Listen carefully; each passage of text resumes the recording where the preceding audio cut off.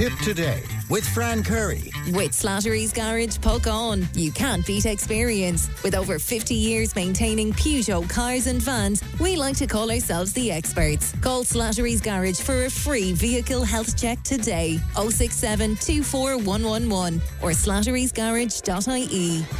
Now, Liz was on to say what a truly amazing young lady Charlotte is. The Hope Service is remarkable, and best of luck for the future. Couldn't agree more with her, Fran. Open discrimination of people with ASD, for instance. CAMHS is in a shocking state and in breach of human rights as well. Willie was on to say that girl, that Charlotte, is absolutely brilliant. She's a great talker and she would give you some hope for the future as well. And a listener on to say, very brave of Charlotte to speak up like that today.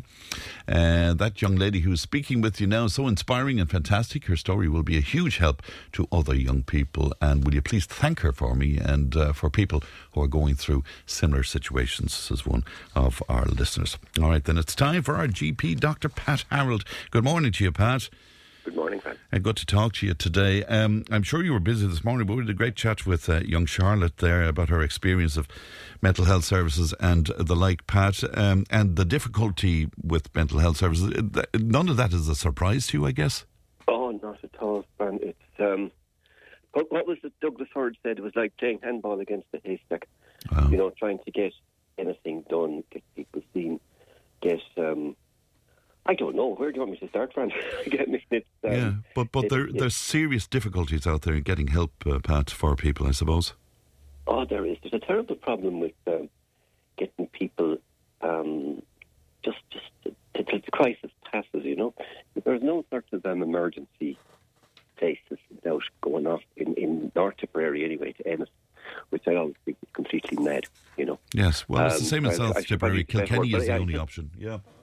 Yeah, I mean, there's nothing local, you know. It's such a shame that you couldn't have a place where, you know, you could go with a few psychiatric nurses and just keep people safe for a couple of days till they sort of work out whatever was ailing them. I don't know what you were talking about this morning, but that is one of the first things that springs to mind. Yeah. And the other thing is waiting lists are long, and it's very hard to get seen. You know, it's just basically the whole thing is underfunded. The mental health are usually the sort of the poor relation of the health service. You know? Yeah, it's a crime. And I'm sorry for throwing that at you now, because I know you were busy this morning and you couldn't listen, but it's just the response I see on the text and WhatsApp here is incredible. You're going to talk to us today about something else that's very serious indeed, and that's ovarian cancer, Pat. Yeah, I saw that March is Ovarian Cancer Awareness Month in the UK. There's usually sort of a thing to go on. Ovarian cancer now is, as you say, something fairly serious. But if it's caught early, it's very treatable. And stage 1, 95% of people do very well. So, you see, Fran, the problem is the symptoms are kind of vague. And who should be concerned about ovarian cancer? Well, it's anybody who's a family history of ovarian cancer or a family history of breast cancer. You know, that does it. But it's usually, no, not always, but usually people over 50.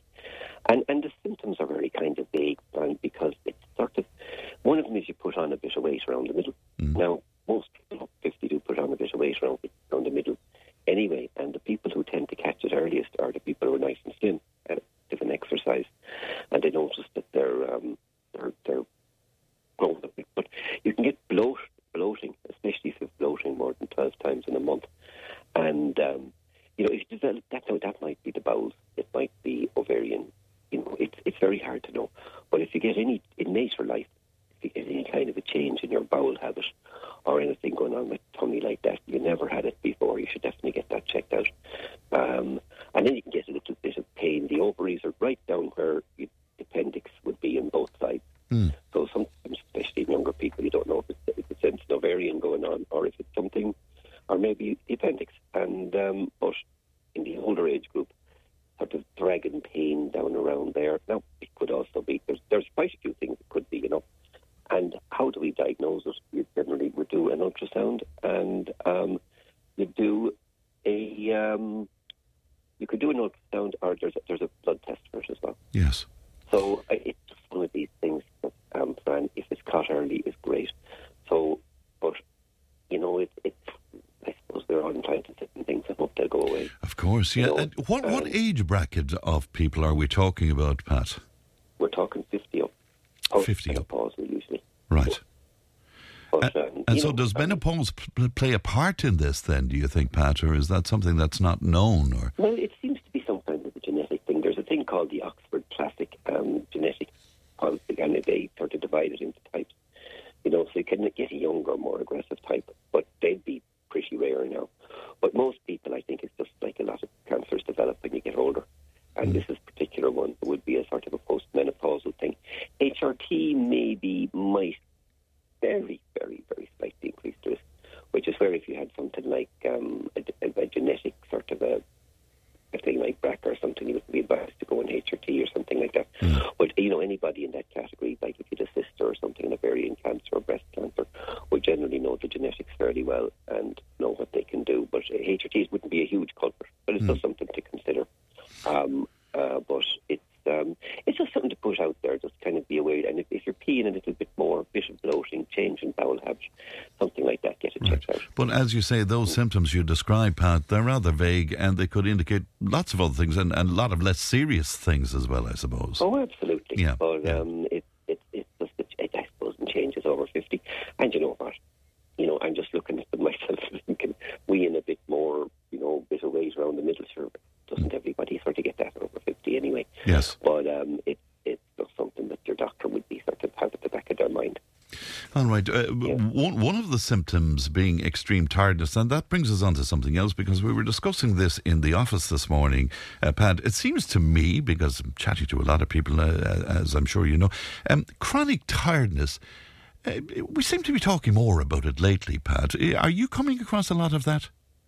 Absolutely. You call it, in our business, we know it as TATT, tired all the time. And Fran, you can go the whole gamut. You can start, I suppose one way to start there could be anxiety. Usually somebody came in with that. They usually come and say, I want my bloods done, which is not a great way of looking at it. Because, for any kind of blood test, you want to kind of target it. You might be sort of surprised to hear, Fran, most times when blood tests come back to doctors, we're not surprised because we have a fair notion what's going on.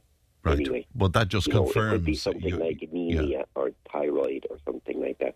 But first of all, you go into lifestyle, and most people don't get enough sleep. Most people have a complete disconnect from nature, especially kids. I mean, if you have kids who are sitting in front of screens all day, they're going to be wrecked and jaded in the head, but not physically. Even a short run to a playground makes a huge difference to them. Most of us, you can get not enough exercise or too little exercise. People in chronic pain tend not to exercise at all, so they don't sleep properly. And anxiety and stress. Then we've got the sort of the post-COVID people. Now, or any viral illness. There was a huge spike there after Christmas of all kinds of viruses running around. You remember that? Everybody is something. And, it's kind of normal to be wrecked for 2 to 4 weeks after that. You certainly would be, and then a lot of people just feel sort of overwhelmed when they try to get back. And there's a few tips, actually, for if you are chronically tired. One is it's very hard to do 2 things at once. So it's kind of recommended that you switch off the radio. Not you, of course, Ram. Never, Pat. To just try and do many things. Organise, use diaries, pace yourself, and if you're listening to music, sort of, they recommend even listen to music without words. Classical music or something, so it doesn't be jarring the brain all the time. With COVID and things, they generally clear after 12 weeks, but there's a lot of people actually out there with long COVID symptoms, and I don't think there's any great consensus what to do with them. Yeah, I notice as well, there's a lot of commercial interest in this, and they're advising us to take all sorts of pills and all sorts of stuff that will make us feel less tired and stuff. But you're talking about just the basics there, really, Pat. The basics, but vitamin D is very important. It's very important in COVID. And this time of the year, if you haven't been, even if you have been away on holidays or something, getting it through the skin isn't, I think everybody should be in a vitamin D supplement and do it. And the darker your skin, the more you need it. Right. And you can get that in supplement form, I guess, can you? Right, that's supplement form. But then, Fran, if we did decide, that there's nothing jumping out,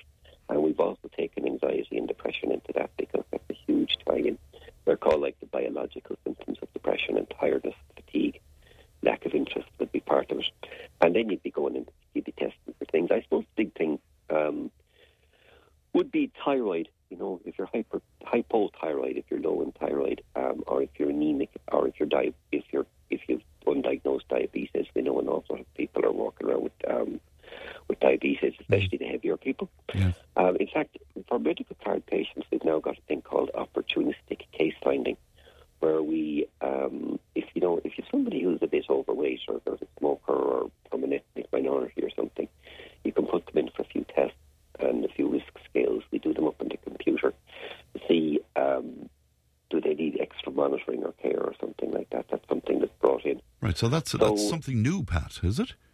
Oh, it is indeed, yeah. That's only in the last couple of weeks. Opportunistic case finding, if you have a medical card.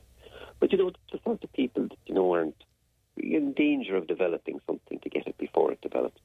And, for something like heart disease or diabetes or kidney disease, it's great if you can kind of get them off the path. A little bit like ovarian cancer. If you can get these things before they become a problem,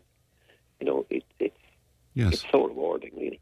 But of course, the thing there is, and this is with the greatest of respect to yourself, Pat, but people are finding it more and more difficult to get appointments, to get seen, to get tests done and all of that. And I presume that's playing into this in some way.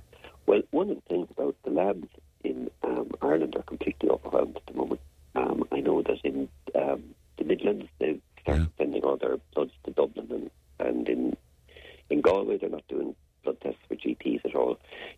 I think we're kind of hitting some sort of a crest of a wave of health. I suppose we've 2 or 3 years of I have people coming to me all the time, and they really should have been checked over a couple of years before, and for nobody's fault they weren't. So I mean, we're doing a big catchy-uppy kind of thing. The waiting lists are very long. It'll take a while to sort it out.